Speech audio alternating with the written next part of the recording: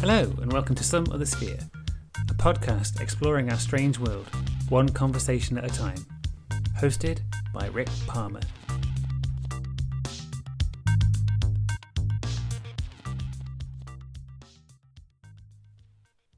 My guest for this episode is Amy Boucher, creator of the Nearly Knowledgeable History blog.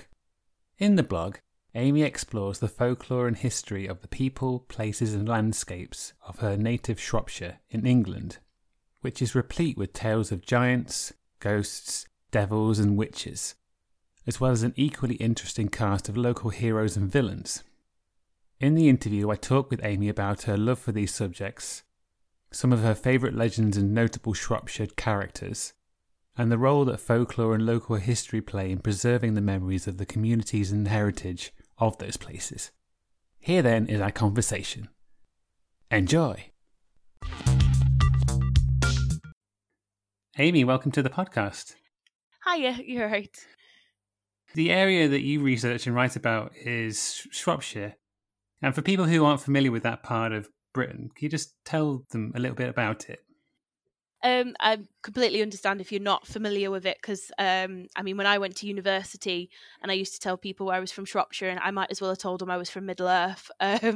It's kind of a wider county area. Shrewsbury's the biggest town in the area, medieval town. And then you might have heard of Telford or the Iron Bridge, which is the first bridge made out of iron. It's between Birmingham and Wales. That's I'm not very good at geography, but that's probably the easiest way to describe it. And it's got a great level of kind of history and folklore and that kind of thing. It's also known as the Welsh Marches in the medieval period because of the amount of warfare that was going on between the English and the Welsh. The description I was thinking of as well is sort of between Birmingham and Wales. It's the last bit of civilization before you hit Wales. No offense to Wales, but no. Yeah, no, it is. It is hard to kind of describe because in many ways it's a product of Wales and it's a product of England, and in many ways it's a separate entity. There's so many influences from both countries, but also kind of you get weird little bits of folklore and little anomalies in history poking up that you can't really blame either country. So how did your interest in this kind of stuff start? I've always been a weird kid. I've always been into things that are a bit spooky and a bit different and kind of fantasy, that kind of thing. But I grew up knowing about folklore before I really knew I knew about folklore, if you know what I mean. I tell this story quite a lot, but my granddad, when he was a child, was said to have met the devil. He was absolutely swore by this. He was in his 80s when he passed, and till the day he died, he was adamant he met the devil. And one Sunday he was playing cards rather than being in church on the church steps, and the devil came and told him off and told him that if he carried on doing such a thing, he'd end up with the devil when he passed. So it obviously put the fear of God in him, and he became a good boy after that. But I grew up with that story, and also I grew up near the Wrekin, and I grew up with the stories of like the Wrekin giant and that kind of thing. So it very much played an impact on me before I really knew what folklore was. And then I think after that, it was really in lockdown. I wanted to write a blog to boost my confidence a little bit, and for some reason, my brain just always kept going back to Shropshire and its folklore. So I just kind of explored it from there, really. That's a fascinating story, an encounter that your grandfather had. Yeah, he never described, unfortunately, what he actually looked like, the devil. And I like to kind of imagine lots of different looks and stuff, but all he said was it made his blood run cold, and it just made him never want to play cards again. And even when we were children, we're talking 60 plus years after, he wouldn't let us play games on a Sunday in case the devil came. So it was quite boring on a Sunday. Well, yeah, at least the devil didn't turn up, I suppose. yeah, no, that'd have been pretty metal though. yeah, definitely. So what about things like ghost stories? Yeah, I've always liked ghost stories as well. I like I said, I was a bit of a weird kid, and fairies, ghosts, anything that was a bit different, I was interested in. I used to look for fairies when I went for walks in kind of the woods and stuff. My granddad, again, he used to say to me, "Oh, watch out for the fairies, keep an eye on them." So I would literally like look for them wherever. And ghosts, I grew up with my mum and dad being quite interested in the paranormal, and that's naturally carried on through my life, and I've got more interested in it as I got older. And yeah, I think there's quite a crossover between ghost stories and folk tales, so they naturally mesh quite well together. Absolutely. So when you were starting your blog, what sort of approach did you want to take to looking at folklore? At first, I just wanted to write about history. Folklore wasn't the first thing that necessarily came into my head. I've always been interested in folklore, but I had interests like in the medieval period and the Vikings, and I did write about those things. And I wrote about different folk creatures like the booback in, I probably pronounced that terribly, in Welsh folklore, which is a little brownie that lives in your house, which he's great. But I think I found that those things I was writing about were good and I enjoyed them, but my mind kept returning home. And I don't know whether that was because I live in the northwest now, I don't live in Shropshire. And it was during the lockdown and we were all quite cooped up, and I think it was a bit of an escapism, really, because one of the first things I wrote about was the Wrekin, which I spent many a childhood day walking up and with sore legs afterwards. And I think in a lot of way it was my way of, by returning home, I was able to kind of have that escapism during lockdown. So then after that I kind of wrote about the folk tales I knew. So I did the Wrekin Giant, I did about Sin Eaters, which is kind of a South Shropshire. It's a thing where folklore and real life kind of merge, and the Sin Eater is said to eat like bread and drink wine over a dead body if they've not had their last rites, but then they take on the sins. They literally eat the sins of that deceased person.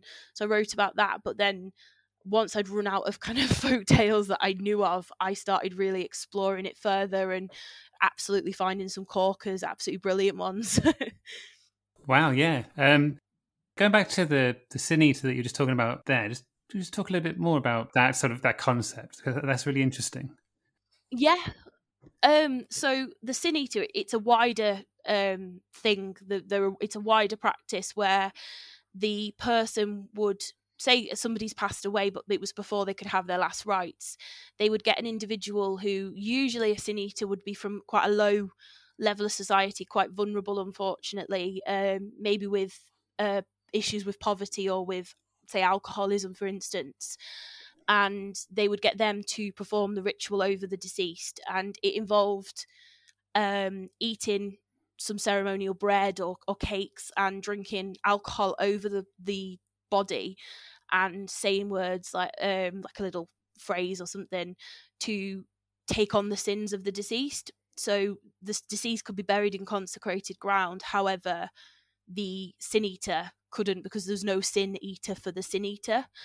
And the practice, it kind of 16th 17th centuries, it's at its height, and then it kind of dies out. It's still, there are mentions of it in Shropshire, but then it dies out, and then in the early kind of 1900s, 1800s, 1900s, it's resurrected again. And my interest really lies with a chap called Richard Munslow, and he's pretty atypical to the Sin Eater because he's not someone in poverty. He's not somebody that really needs to be doing something like this.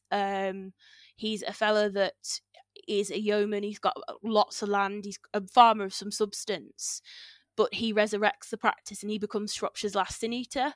Now, it's in a little area called Rattling Hope. It's called Ratchup for the locals.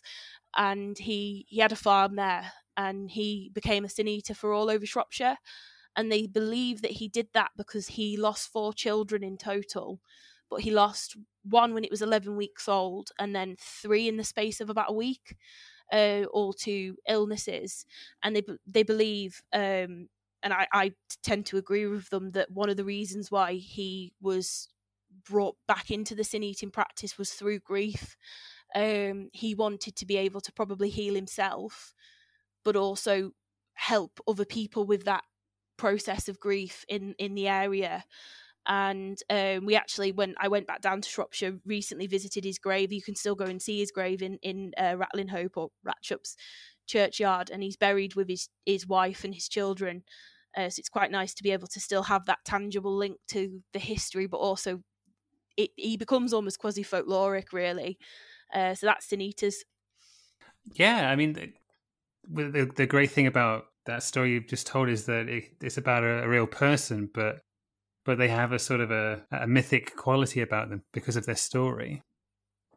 Yeah, oh, definitely. I mean, not so much Richard, because it is said that he was kind of very well loved in the area, and he was almost they were almost proud of having a Sin Eater in their area. But if we go back in through history into the past, when it was done, they were often outcasts. They were often, like witches are often perceived to be, they had to live outside of the community. They had to be ostracized from the communities, and it would have been a really lonely thing. And I think if we again move away from Richard Munslow and think about Sin Eating in the past, the idea of taking on lots of people's sins but knowing that there's no redemption for you must have been really quite psychologically difficult, I think. Absolutely. I think Rattling Hope isn't. I think I remember you put a video on Twitter about a ghost story. Is that the same Rattling Hope? Yes, it is. Yeah. So there is a little road that goes through Rattling Hope, and it up onto the Long Mynd, and kind of further. It's all one road. It's a little winding road, and there has been numerous sightings on that area of a ghostly funeral procession. And it's very grand, very ostentatious. The horses are all black. It's meant to be one of those big old-fashioned Victorian kind of hearses being pulled by two black horses. And some people have just seen the hearse, but then other people have seen the procession leading behind.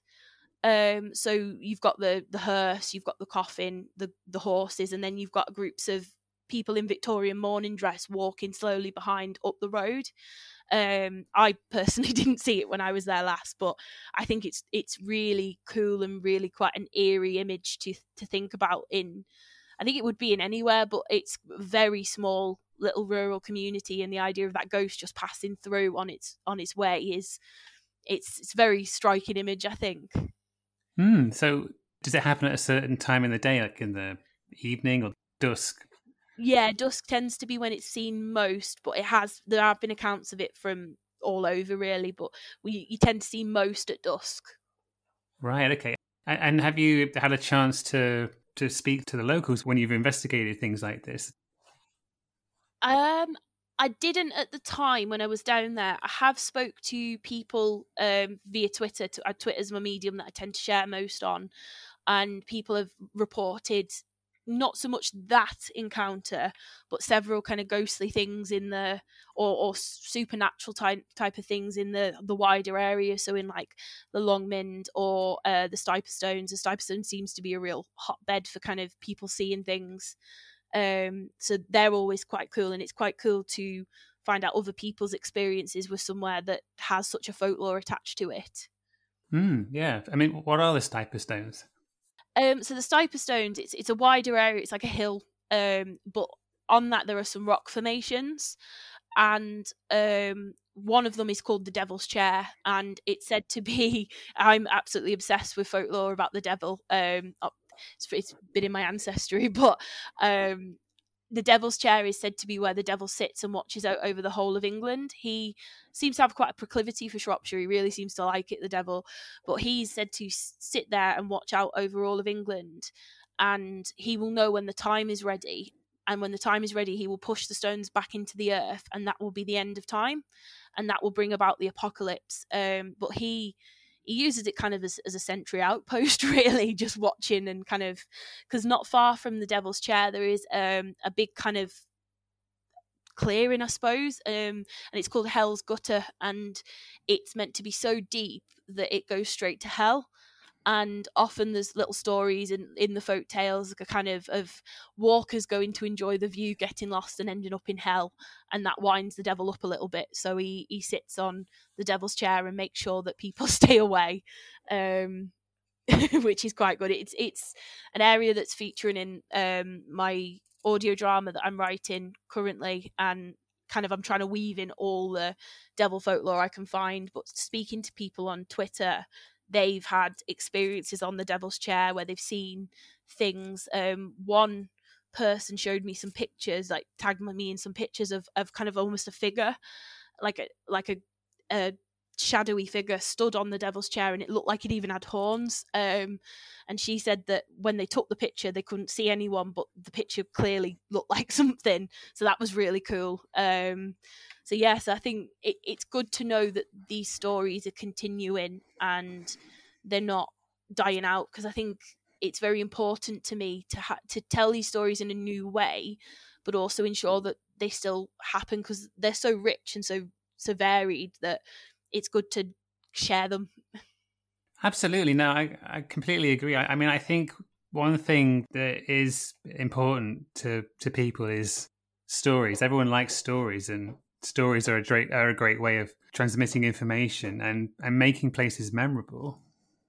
Oh, definitely. I think we all have our stories about an area anyway. We might be able to say, oh, this is where we did this, or we did this there. Like for me now, I got actually asked, my partner asked me to marry me on the stone. That didn't come out right. He asked me to marry him on the Stiper Stones on the Devil's Chair. So it has a new meaning. I can remember walking round when I was a child and knowing, oh, the devil lives here, that kind of thing. But then now it's also a special place to me that the devil just happens to hang out. But I think the wider stories are very good to share and to know that they're continuing. And that I think one thing I've found fascinating since I've been doing my folklore and that kind of thing is how much people still care about these stories, and how much within Shropshire people still are willing to go, oh, actually, I had something here, or my granddad used to tell me that tale, or that kind of thing. And it shows that they still resonate with people, I think.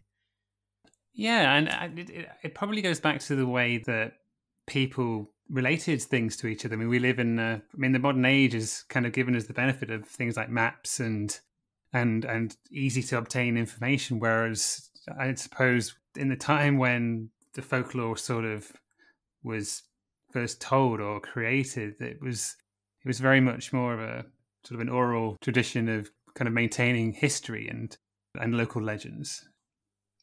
Oh, definitely, yeah. And I think certain things have residual memories in. So one of my favourite ghost stories ever is from Ironbridge, the Ironbridge Gorge area, and it's actually not a ghost that's attached to a building or a old castle or anything like that. It's a ghost that's attached to the River Severn, and it's meant to be this ghost barge that is piled high with corpses. It's led at the front and has been driven by this figure draped in all black. He's meant to be a lot taller than, not really any facial features are described, but a lot taller than humanly kind of possible. And he's driving the boat gently down the River Severn, and it's meant to be piled high with corpses row on row. It gets past the Iron Bridge and goes down the valley and disappears. Now, the boat is seen again in an area called Jackfield, which is just further down the river. And it's seen parked up almost at the side of the river with the figure stood next to the boat, but also the body's lying on the floor. And what I think is really cool about that story is, apart from the fact it's a ghost barge full of corpses, which is pretty cool, is the fact that in the 15th and 16th centuries during the plague, Shropshire lost, I think, nearly a third of its population. It was really quite badly hit. But one of the areas for the biggest plague pit in the Ironbridge area was Jackfield. So Right. Is that a residual memory, or is it something that we've talked about and we've tried to understand? Any death is hard to understand and hard to conceptualize, but on such a mass scale, have we created these ghosts because we're trying to conceptualize the loss and they've just carried on? Or is there literally a ghost and a spectre of the still carrying out his job? Is it because a lot of the bargemen that would carry the corpses would unfortunately succumb to the plague themselves because they were around the bodies all day? So it has dual meaning. Is it literally a spectre, an entity that is still carrying out his old job and doing what he always had to do, or is it a way of collectivizing grief and understanding it? So I think that very much kind of links back to your point, I think. Absolutely. No, that's a fascinating story that you've just told there. I mean, I think you're right. It does feel a bit like the area remembering this tragic thing that happened.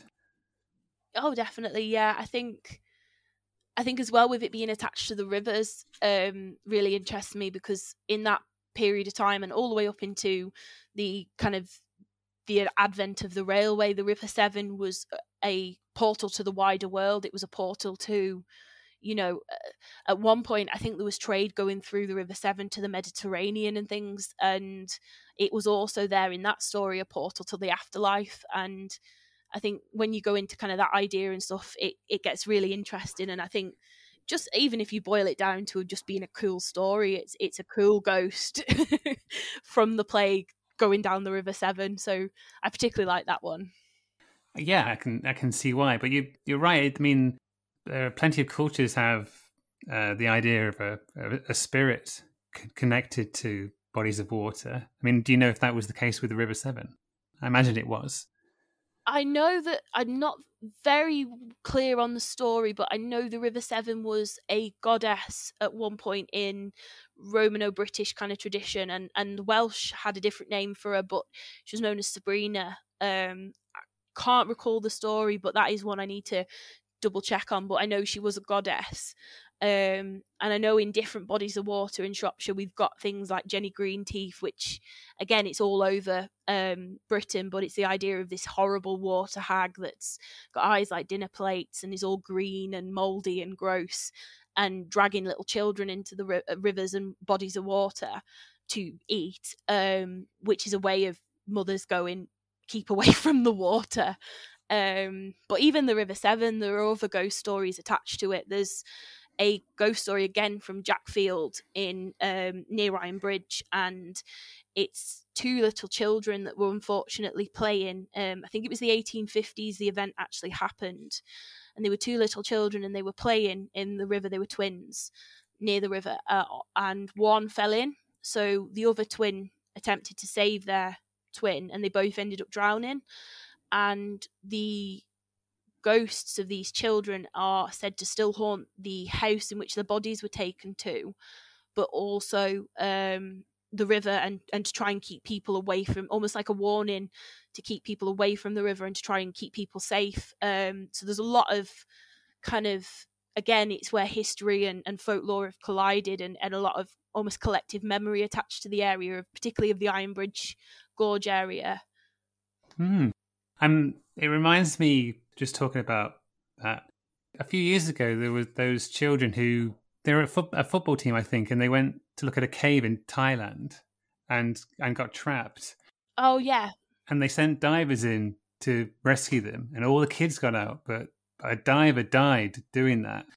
And ever since that, I thought, well, I mean, clearly, yeah, you're right. The idea of an entity like Jenny Greenteeth is definitely scary, and works to scare children from not going too close to the water. But these places do take human lives. There is a cost, isn't it? I mean, you can sort of put a narrative where something led these children into a cave, and then it still required a human life in order for them to be freed.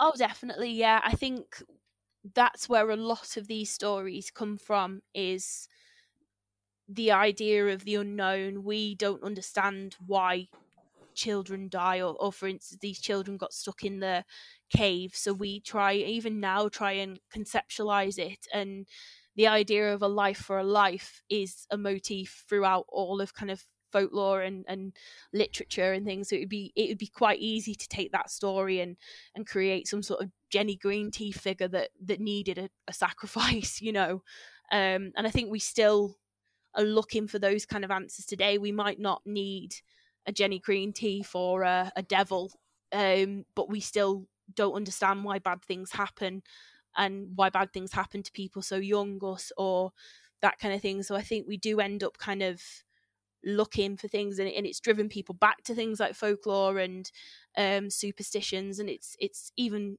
things like, why do we still salute at magpies when we see magpies? Because Always we do. don't want something bad to happen. Yeah, I do as well. And I think it's very human to behave in such a way and have these views and have these need for the stories and for the narrative behind the event. Yeah. Try and get me to go under a ladder. I won't do it. I'm magpies is the worst for me. Yeah, I guess you worry about seeing a good number, I guess. yeah. Oh, how many? Two's all right. Two's always good. Yeah, definitely. And it doesn't take away from from understanding why these sorts of stories are told. It doesn't take away from the value of thinking about the nature of a being like a Jenny Greenteeth or that bargeman you described. I always find it interesting to sort of wonder about why they are rather than what they are. Oh, definitely, yeah. I think trying to get the motives behind things and try and understand things is really interesting with folklore, and also to try and understand what it meant to the society that it created it. So I might kind of interpret something very differently to another person from the period, or even my granddad, who was aware of the same folk tales. And I think that's the beauty of folklore, is that the stories continue, but they just gain new meaning and a new teller of the tale kind of thing. So yeah, I definitely think it's interesting to sit back, and especially with some of the back to Richard Munslow. I always try and think, when I'm talking about him or when I was writing about him, what led him to do those things. Did he believe in it? Did he understand what it entailed in a spiritual level, because he was quite a pious man? What was it like to be in the mind of that man that was doing those rituals? And I just think it's an interesting kind of thought experiment, really. Absolutely. A little while ago, you mentioned the Wrekin, and I've known about the Wrekin for a little while, but I've never. I think I might have seen it from a train at a distance, but I've never been up close. So tell us more about this mysterious hill. Is it a hill or a mountain? It's a hill. It's Shropshire's Little Mountain. It's not quite a mountain, but when you were walking it, you'd think it was a mountain. I did it for my birthday, actually, and I'd forgotten how steep it was. So hats off to anyone that does it on a regular basis. But it was a hill fort at one point. Before Wroxeter, which is the Roman kind of city in Shropshire. It's all ruins now, and it's an English Heritage Museum. But before the people lived in Wroxeter, they lived up on the Wrekin, because it's perfect, really. You can see over, I think you can see as far as Manchester on a clear day. And there are still there's heaven and hell gates, so you can still see kind of where the hill fort would be. And I think because of that, and because of the fact that it's had that history from 2,000-3,000 years ago, it feels very alive. You walk up it, and apart from being very out of breath, your hands feel tingly. You can feel the past when you go there, and it's being important. I mean, apart from people going and poaching up there, it has had an importance throughout the whole of kind of its human history. One of my favourite things that used to happen up there is an event called the Wrekin Wakes, and on certain days of the year, people in Shropshire and in the surrounding area would throw a bloody big party up the Wrekin. Why the Wrekin, I don't know. And it'd have kind of stalls and music and beer, lots of beer, and celebrations. There'd be little plays put on up there, and the whole area of the whole community would go and celebrate. And it culminated in a giant punch up. Intentionally, or yeah, intentionally. So the end of the Wrekin Wakes finished up in a fight between the farmers and the miners. So, and it was to be who would be ceremonially the king of the Wrekin for that year. So the miners would fight the farmers. Usually the farmers would win, apparently. But if the fight was a bit unbalanced or going either way, they'd send younger boys to run down the Wrekin to the local villages and collect men to then run up the Wrekin. And I feel so sorry for these poor boys. Like, they must have had calves of steel. But I just love the idea of like an organised punch up. And yeah. And they used to just do this, and whoever won would be the king of the Wrekin for that year. And there was like little morality plays being put on and things, but this was in like the late 1700s, early 1800s. People were doing this kind of thing, but it became that kind of frowned upon and sinful that some years they'd send like the local kind of, whether it was before the police, but the equivalent of the local police, to go and break up these fights, which I just think is amazing. So it's gone from being like a hill fort to somewhere where you can go and punch a miner. And then obviously there's the folk tale, which is associated with the Wrekin, which is really cool, and it's about giants. Oh, I'd love to hear it. Yeah, so for some reason, the mayor of Shrewsbury thought it was a really good idea to send young girls to a Welsh giant. I'm probably going to pronounce his name terribly, but it's Gwendol Wrekin ap Shenkin ap Myndmauer. Now, he said basically, I'm going to smash your town. I'll smash up Shrewsbury unless you send me girls. So the mayor of Shrewsbury, in his infinite wisdom, was like, yeah, okay, we've got girls to spare. So he used to send them to him and never question where these girls went or what happened. It wasn't until they sent a young girl who was quite smart one day, we'll call her, say, Emily. So they sent Emily, and she managed to escape the giant, saw that there was loads of piles of bones everywhere, and thought, maybe these girls are being eaten. So she goes back to Shrewsbury, tells the mayor, you've sent me to me death, the giant's eating me, was going to eat me, and they stop sending the girls. It takes Gwendol a little while to realise this, because he's a bit slow, bit kind of slow on the uptake. But when he realises it, he goes into an almighty rage, and it's said he's so angry that the kind of the floor's shaking, and he's causing like earthquakes all over the Wales and England. And he realises that what he needs to do is he just needs to rid the world of Shrewsbury. And if he can rid the world of Shrewsbury, and if he can get rid of Shropshire too, that'd be great, because he hates Shropshire as well. But if he could get rid of Shrewsbury, that'd be great, because he really does not like the mayor. So he thinks about it. I know, I love it. He thinks about it, and he thinks really hard, and he thinks, what can I do? So, I'm a giant, I'm really strong and really tall. So, and then he sees his shovel, and he thinks a good thing he could do would be to dam up the Wrekin near Shrewsbury and dam up the River Severn near Shrewsbury and cause the whole area to flood, which had drowned everybody. It would drown that horrible mayor, and he could go back to Wales in peace.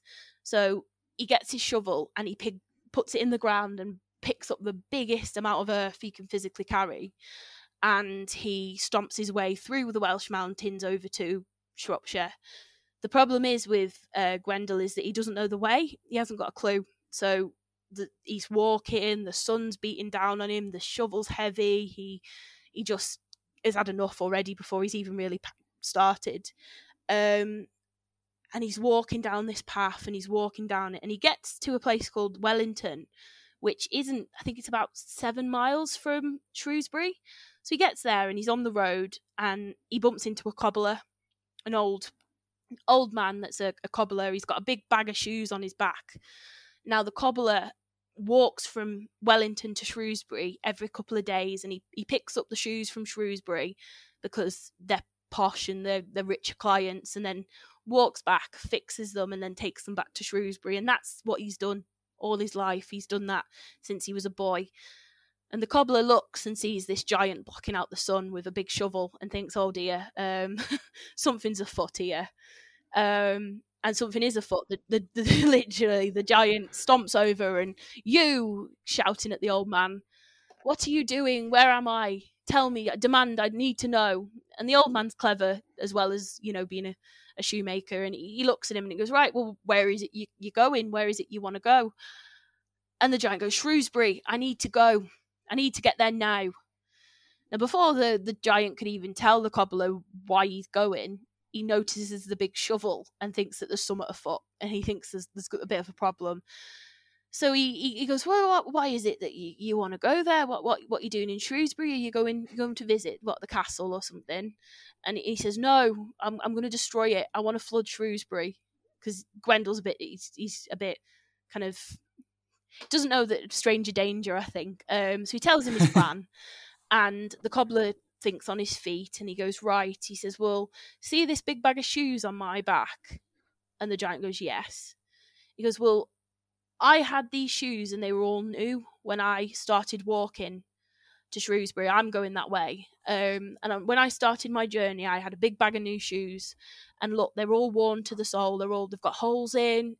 Look at me. I've got a big white beard. I'm an old man, but when I started walking to Shrewsbury, I was young, and I can tell you now, lad, that I'm no nearer to Shrewsbury than I was when I began.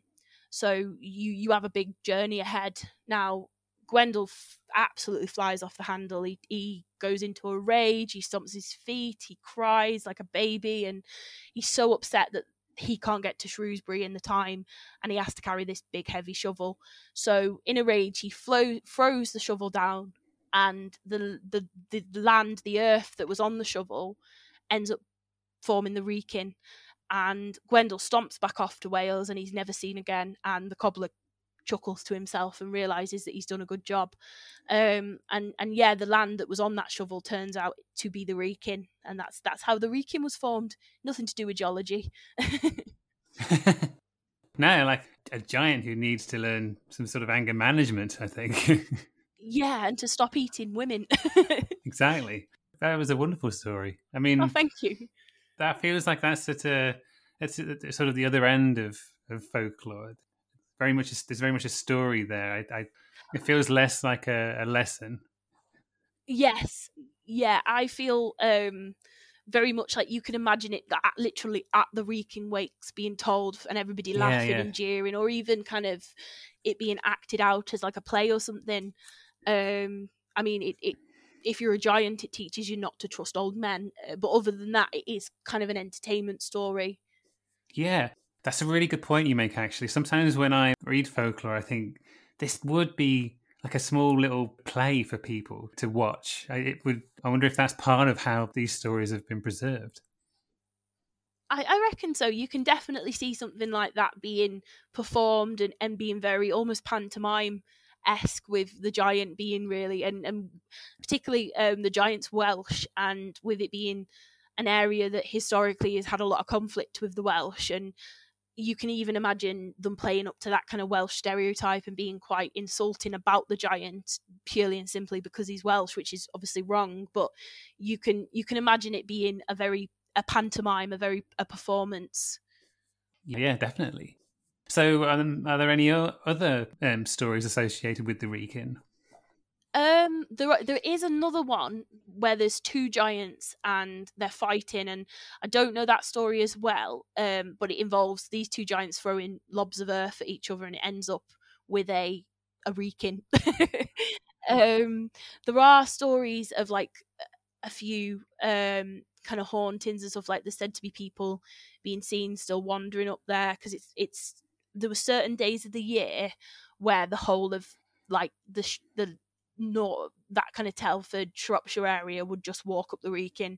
I know when I was a kid, you'd walk up on certain days of the year and you'd see your teachers and stuff.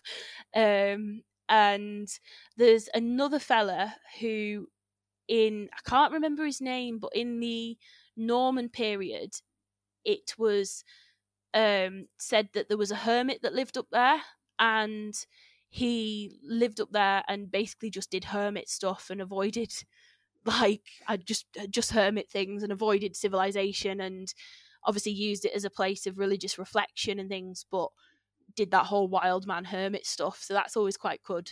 But other than that, I can't think of any off the top of my head, but there probably are more. With somewhere that's a big hill in a landscape that's not quite as hilly, I'm just wondering if there's folklore that's sort of indicative of perhaps more modern paranormal phenomena, such as cryptids or any UFOs seen around there, for example. Shropshire does seem to have, it's not an area I know masses about, but there have been UFOs seen over kind of the Wrekin area and flying saucers in kind of Telford. I know my mum said she saw one when she was a kid on the school field, and it would have been the top of Ironbridge in like the Madeley area. She was on her school field playing, and she saw a flying saucer zoom over the school field, and she tried to tell her mum and her dad, and even though her dad was the man that met the devil, he didn't believe her, which is a bit hypocritical. Yeah. Yeah, Well, yeah. so the devil's fine, but I draw the line at spaceships. So Yeah. So, are there other places that have a ghost story that you like, or a tale of unusual beings? There's I've come across a lot of ghost stories that are really quite cool. There's one that's quite short, and it's literally that there was a farmer in a place called Hodnet, which is not far from Shrewsbury, but in Shropshire, everything's not far from Shrewsbury. It's what we use as kind of a term of kind of, it's either it's the other side of the Wrekin or it's not far from Shrewsbury. So in Hodnet, there was a farmer, and in life, he was a really liked man. He was a good farmer. He looked after his animals and kind of just did farmer things until he passed. But then in death, he has decided to wander the little country lanes and stuff. But rather than it being him in his form, for some reason, and no one really knows, he's a horseman. So he's got the head of a horse and the body of a human being. And there's been lots of sightings. I think even in my lifetime, there's been sightings of this fella wandering around Hodnet, the country lanes, half man, half horse. So I've always found that one quite cool, because there's not any real reason for him to have become a horse, but it must have got to the afterlife and they've gone, oh, what do you want to be? And he was like, you know what, I want a horse's head. So I like that one. Similarly, there's a place called East Hope, a church, and it's just a little one that's kind of quite cool, and it's haunted by two monks. Now, these two monks were said to have hated each other in life, absolutely hated each other. I don't know why. Maybe one had stole the other one's religious book or something. They just really did not like each other, and it all come to head one day when one insulted the other, and they had a scrap. So it's already cool because it's got fighting monks. Should send them up to the top of the Wrekin. Yeah, should do. Yeah. So they were scrapping and they're fighting, but they got too close to the stairs, and they both fell down the stairs, hit their little heads, and passed away, unfortunately. But they're said to haunt the church still in East Hope, and you're said to hear like the crashes and bangs of fights and even disembodied voices shouting, and then the tumble down the stairs. And there has been monks like robes seen, but nothing like, not a full visitation. But I just really love the idea of monks fighting. I just think it's brilliant. Other than that, there is a ghost story in Shrewsbury, and it's about Shrewsbury Castle, and it's a ghost of a serial killer, which I think's really quite cool. A medieval serial killer. So it's set in Shrewsbury Castle at the time when there was a lot of wars with the Welsh. So they would bring a lot of people from other parts of the country to the castle to be on duty and to basically to do your military service there. And there is a fella who is known as Jack, that they don't really know where he was from, but he was said to have been stationed at the castle, and he was very well liked by his other men and who he was working with. So he got the role of custodian of the castle, so he was basically like the groundskeeper when everyone was away. But he used that to seduce young Shropshire ladies, and murder them. So what he would do is he'd seduce them. He'd be, I'm going to run away with you, marry me. And these young girls would fall for it and fall for his charm. And it's also that kind of exotic thing, that's a soldier from somewhere other than Shropshire. Wow. And unfortunately, he'd bring them back to the castle. And because he was often the custodian when no one was there, he would murder them and no one would know it was happening. So he managed to murder 7 girls, according to the ghost story. And people started to notice that their daughters were disappearing, and they knew that they'd being near the castle, but there was no definitive kind of idea of why, because one of the things Jack did was he would tell the girls not to tell anyone, because he'd say, oh, well, I'm not from round here, your mum and dad won't approve, they won't let me marry you, I really want to marry you, and they'd fall for it. However, the last girl was, still drawn in by his charms, and she was still seduced by him, but she was clever enough to tell her sister. And she told her sister about this fabulous soldier that she was going to marry and that she loved, and that she was going to the castle one day to be with him.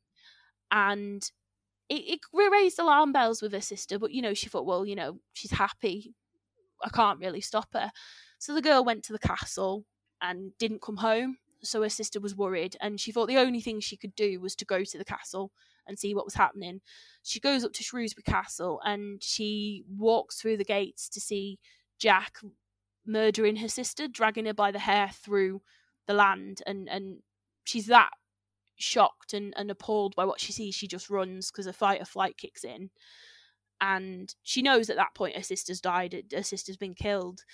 After that, she leaves it a couple of days and works out what she can do. And she realises the only way she can do anything is to go back to the castle, because she might be able to find something or confront Jack or do something to try and stop him from going on a rampage. So she goes, but Jack happens to be on leave, so he's not there. So she speaks to people and tells them that she saw her sister coming in, and they say that she can go and search Jack's room.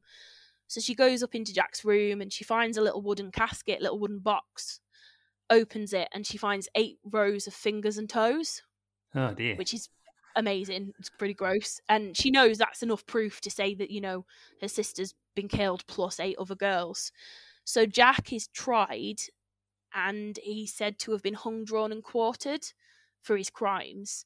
It's a bit sketchy, the history behind it. There are some evidence that there was a chap, he was called Jack Blundell, there around about the time, and there was some talk of girls disappearing, but like with every kind of ghost tale or folklore, there's more in the folk tale than there is in the actual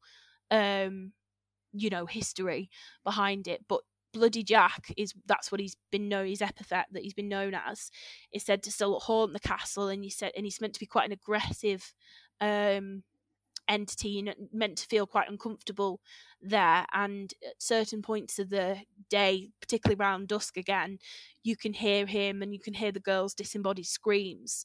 And some people have even reported seeing him still drag the girl across the courtyard. There has been several sightings of either Jack walking around the courtyard or him with the girl. And I just think there's so much to unpack in that story. It's like, it is again a really cool story, but it's got to be again based in some sort of tragedy or some sort of event that happened that history might not necessarily have fully remembered.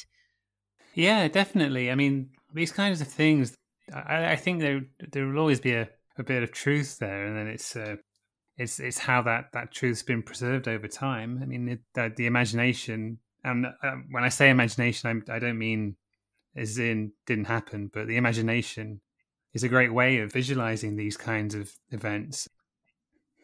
Oh, definitely. And I think as well, even if you take it down to say the murders didn't happen, if you're a parent in a town where there's going to be lots of young men and young soldiers from all over the area, you're going to tell your daughter something to keep them away from the attractive new soldiers. It might even have just been that. It might have been like a Jenny Greenteeth for the teenage years. But I do find that one quite, it's when the opening of the box and seeing the fingers and toes, it's like, oh no, stop it. Yeah, definitely. Yeah, very gruesome. Going back to that guy who came back as a horseman. Yeah. I know that in Wales there's a tradition of, I think is it Mary Lloyd? It's a sort of a skeletal ghost where they'll take it into houses during wassailing or something like that, I think. Is that a tradition that has made its way to Shropshire as well? Not to my knowledge. It might happen on the border. I think kind of like right on the border, Oswestry, that kind of area. But it's a really cool tradition, and I love the idea of the bone horse knocking on your door, and you have to have a rap battle with it. And if the rap battle goes wrong, they come and drink your house dry. I just think it's a really clever, brilliant folk tradition, and I do love seeing how it's kind of almost been resuscitated in the last few years, and you see that actually people that are still doing it now in Wales, and there's a few artists that are bringing Mary to life. One called Skulls and Sheets on Twitter, she does some amazing artwork, absolutely beautiful Marys that are all sorts, every kind of them, and it's really nice to see again how quite an old folk tradition can be brought to life and had new life breathed into them. Absolutely, and I think you're probably right. I think that guy, he died, and I think it's nice that maybe when he got to whatever sort of afterlife he conceived, they just asked him, well, if you go back to Earth, what would you like to be? He's like, I think I'd like to be like a horse guy. You got it. Yeah, that'd be cool. Yeah, let's spook people. I want to be a horse, or because there's not even like certain things and certain stories you can see things as a punishment, but I can't conceive any way that having a horse's head would be any real punishment. And everything points to him being kind of a cool dude. So yeah, I don't know, but I love that one. I just think it's just bizarre, and it's just lovely, and it's what makes Britain kind of great, is these bizarre little traditions and folk stories. Absolutely. What about black dogs? There are some. They're not as common as other areas, but there are some reports of black dogs, particularly around cemeteries in kind of the Middle Shropshire, that kind of area. There are some sort of like weird points to them and stuff. So where I grew up, there was a place called Dog in the Lane, and it was literally just a country lane. And there's ideas that there would have been a black dog site in there to call it Dog in the Lane. Either that, or there is literally just at one point the lane didn't have a name, and then they were like, oh, there's a dog there, let's name it after that. But they're not as common as other areas, but they do still happen. Right, yeah. It's interesting you say that, because I'm often wondering what came first, the name of the place or the thing that happened near there. Because in Lincolnshire, there's a really small village called Dogdyke, and there have been sort of man-wolf sightings near there. And I'm like, well, oh, that's cool. Is it called Dogdyke because people saw man-wolves, or are man-wolves there because it's called Dogdyke, and they think, well, this sounds like a kind of place for me. Yeah, finally somewhere I'll be recognised, that kind of thing. Yeah, no, things like that are really interesting and really cool. It's just trying to like work out what like it's a different example, but Iron Bridge is called Iron Bridge because there's an iron bridge there. And before there was an iron bridge, it wasn't called Iron Bridge, but the defining feature of the area, apart from the cute little shops, is that there's an iron bridge there.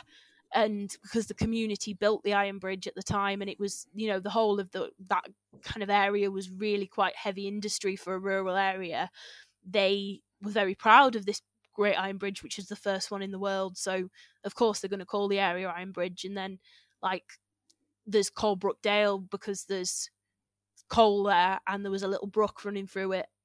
It's named after that. Jack Field, there was a field there, and it's kind of the idea of people naming things because of what they see, and sometimes it can be so literal. So I really do like the idea of them naming it after the Wolfmen. Like, oh, that's a bit strange. Well, this will put the area on the map. yeah, definitely. So, are there other monsters in Shropshire that you've read about and researched? So there are a few. We're not as well equipped. We have some more giants. There's a hill that has a Welsh name. I can't pronounce it to save my life, but that's said to be the body of a sleeping giant. We have a lot of kind of wild men that aren't particularly wild, as in like the hairy and like Bigfoot, but we have these people that are kind of, they existed, but their lives are so bizarre that they become folklore and they become almost like animals. So we had there's Humphrey Kynaston, who I don't know the ins and outs, but he was like a landowner at the time, and he just got bored of doing it one day. He got bored of being a landowner, bored of being rich, and he was like, right, you know what, I'm going to go out and kill someone. So he got into an argument and killed someone, and the king said at the time, right, okay, you can either pay me some money, or go to prison, or you can die because you've killed someone. And he goes, you know what, actually I'm going to become an outlaw, screw all this, I'm going to go and live in a cave. So he goes and lives in a cave, does a bit of highwayman in about 300 years before highwaymen were cool. And he just genuinely is a bit of a nuisance to the law enforcement, but a lot of the ways he's described is almost animalistic in the way his behaviour is. He has no inhibitions, that kind of thing. He has this big horse, big black stallion, that's said to be given to him by the devil himself, because Kynaston was so bad and so naughty that the devil liked him. And then one day he just gets bored of doing that, and he goes, you know what, I've done this now, I'm going to go and be friends with the king again. And then he goes and befriends with the king. So we have a lot more figures like that. There's Mad Jack Mytton. I talk about Mad Jack a lot because Mad Jack is just, he would fit very well in our government at the moment. He's like a regency rake, and again, he's a real man, but the depictions of him are almost animalistic. He's said to be completely in control of his actions, and you know, it's clear that he had some sort of mental health issues, which is sad, but it's almost that he reveled in it and he really enjoyed being a bit bizarre. He used to ride bears into big banquets. He'd organise a big banquet at his big country manor, and then he'd ride a bear in, and the bear would savage someone, and he'd just kind of be like, right, okay, well, you know, it's my bear, so it's fine. He used to get his horse drunk because his horse was his best friend. He had some children, but he never really liked his children that much, so he purposely didn't speak to them. But if he had a favourite one, he'd pelt his favourite child with oranges, which I've never understood, but I love the idea of, oh, dad's here, bam, bam, bam, with the oranges. And he was like an infamous drinker, like really, really, really like bad for drinking. And that's kind of where more of the animalistic descriptions come in, and where he's akin to almost like a wolf man, like you said, or something like that, because he's meant to drink people out of house and home. And like he went to university, and he was given 4,000 bottles of port to last him for the entirety of his university years, and he drank them all in a term. Wow. So you know, he had nothing better to do than just be rich and drink. Another one of my favourite stories is that he decided one day that he wanted to be a politician, so he tried to clean up his act a little bit, and he was like, you know what, I'm going to behave, I'm going to be good, I'm going to stop drinking and fighting and just being like a naughty boy. And he thought a better way of doing it was to bribe the whole of the area, so he bribed them all with £10 notes, which was an awful lot at the time. Become a politician, obviously, because if you're being bribed with 10 quid, you're going to vote for the guy that in the 1700s give you enough money to live on for probably a year. So he gets to Parliament, lasts 30 minutes, and then he leaves because he's bored of it. and the stories go on, but I think we have a lot of figures in Shropshire, because there are a few others that aren't creatures, but their behaviour was so atypical to the time that they are described almost in animalistic ways, and described as being almost, I mean, Jack Mytton was always described as being possessed by the devil and devilistic and things like that, and they were real, but they gain a folklore and a folk following almost in themselves. And you can see how in a few years' time Jack Mytton won't be in the next maybe 100 years, Jack Mytton won't be a real figure. He'll be, be careful, or Jack Mytton will come and throw oranges at you, that kind of thing. Yeah, absolutely. That's a really interesting way of looking at it, how these sort of larger-than-life characters, they do survive after they've died. They do have this legendary nature to them, and I guess that can change over time and evolve. Oh, yeah, definitely. He's just terrible, Jack. He's just terrible. It's one of those where he's great to talk about, but I don't think I'd want to be in a room with him. There is one animal story which is centered around Mitchell's Fold. We seem to have quite a few cow, like mythical cows. There's the Dun cow, which is a different story, centered around Shrewsbury. But there's a stone circle in Shropshire called Mitchell's Fold, and it's said to have been put there around about the time of a great famine in Shropshire. So everybody was dying, everybody was really starving, and they were really struggling. But there was one farmer who kept his spirits up, and he believed that there would be better times. And he used to walk up the hill every day and kind of pray to God that something good would happen. And it wasn't God that was listening, but it was the fairy realm. And one day, the farmer was walking back down the hill, and a giant cow was there. Now, first of all, he's probably eyeing it up and thinking that's enough meat to feed me for a short while.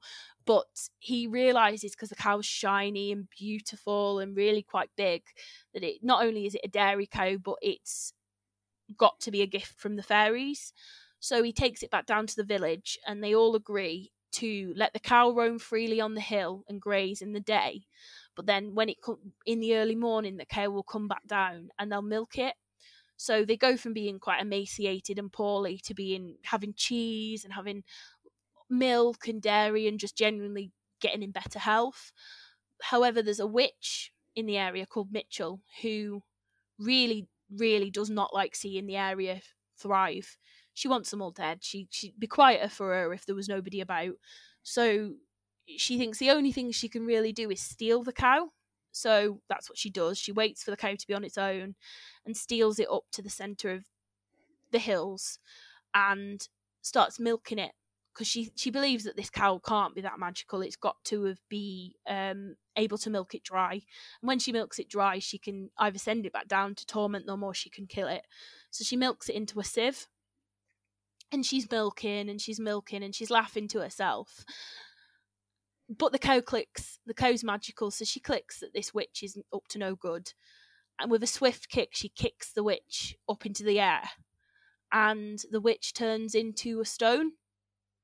And she's turned to stone, and she's at the centre of the stone circle. And then these other stones rise up from the earth and surround Mitchell. So if ever she stops being turned into stone, she'll be trapped there still by these stone guardians. And then the cow goes back down to the village and gives them milk one more time and then disappears, never to be seen again.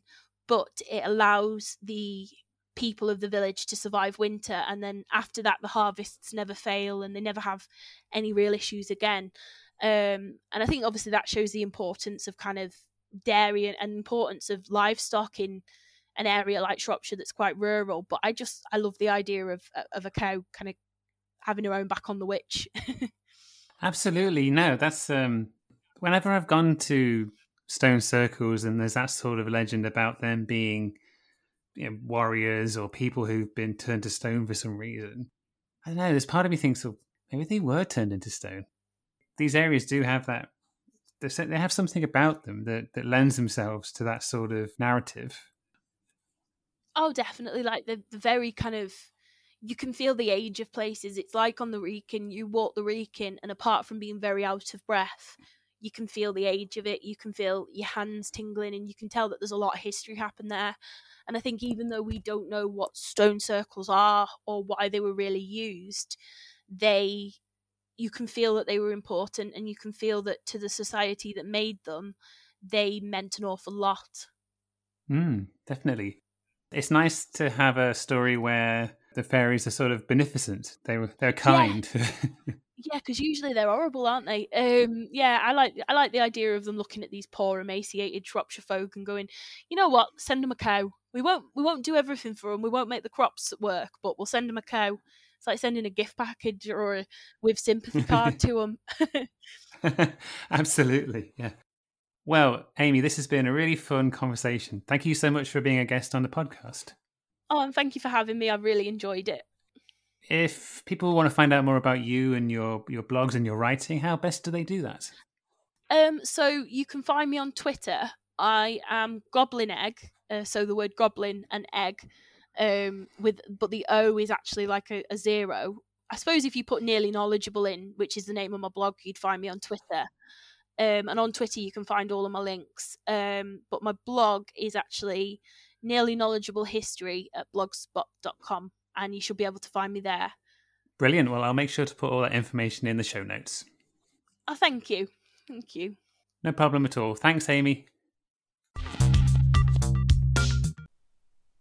It's evident early on from our conversation just how passionate Amy is about folklore and local history, and the power of stories to preserve those things is really quite remarkable. Amy's blog is excellent and well worth checking out if you enjoyed this episode. It was interesting to discuss with her the way myths and legends were originally most likely told and retold, and those stories involving giants and beings whose size doesn't really make sense seem far more reasonable if you imagine them as a play or a performance piece. I'm so used to reading stories alone in a book that I often forget that for the most part, they're more often told in a group setting, or that's how they originally started out. That's all for now. Please consider rating this episode wherever you listen and sharing it on social media, as it really helps the podcast to grow and find new listeners. You can follow Some Other Sphere on Twitter at spherical_pod and subscribe on all good podcast platforms. You can now also donate to the podcast via Ko-fi. Details on how to do that are in the show notes. And thank you to everyone who has donated so far. If you'd like to email me here at Sphere HQ, the address is someothersphere@gmail.com. It'd be lovely to hear from you. Until next time, be safe and well, and thank you very much for listening.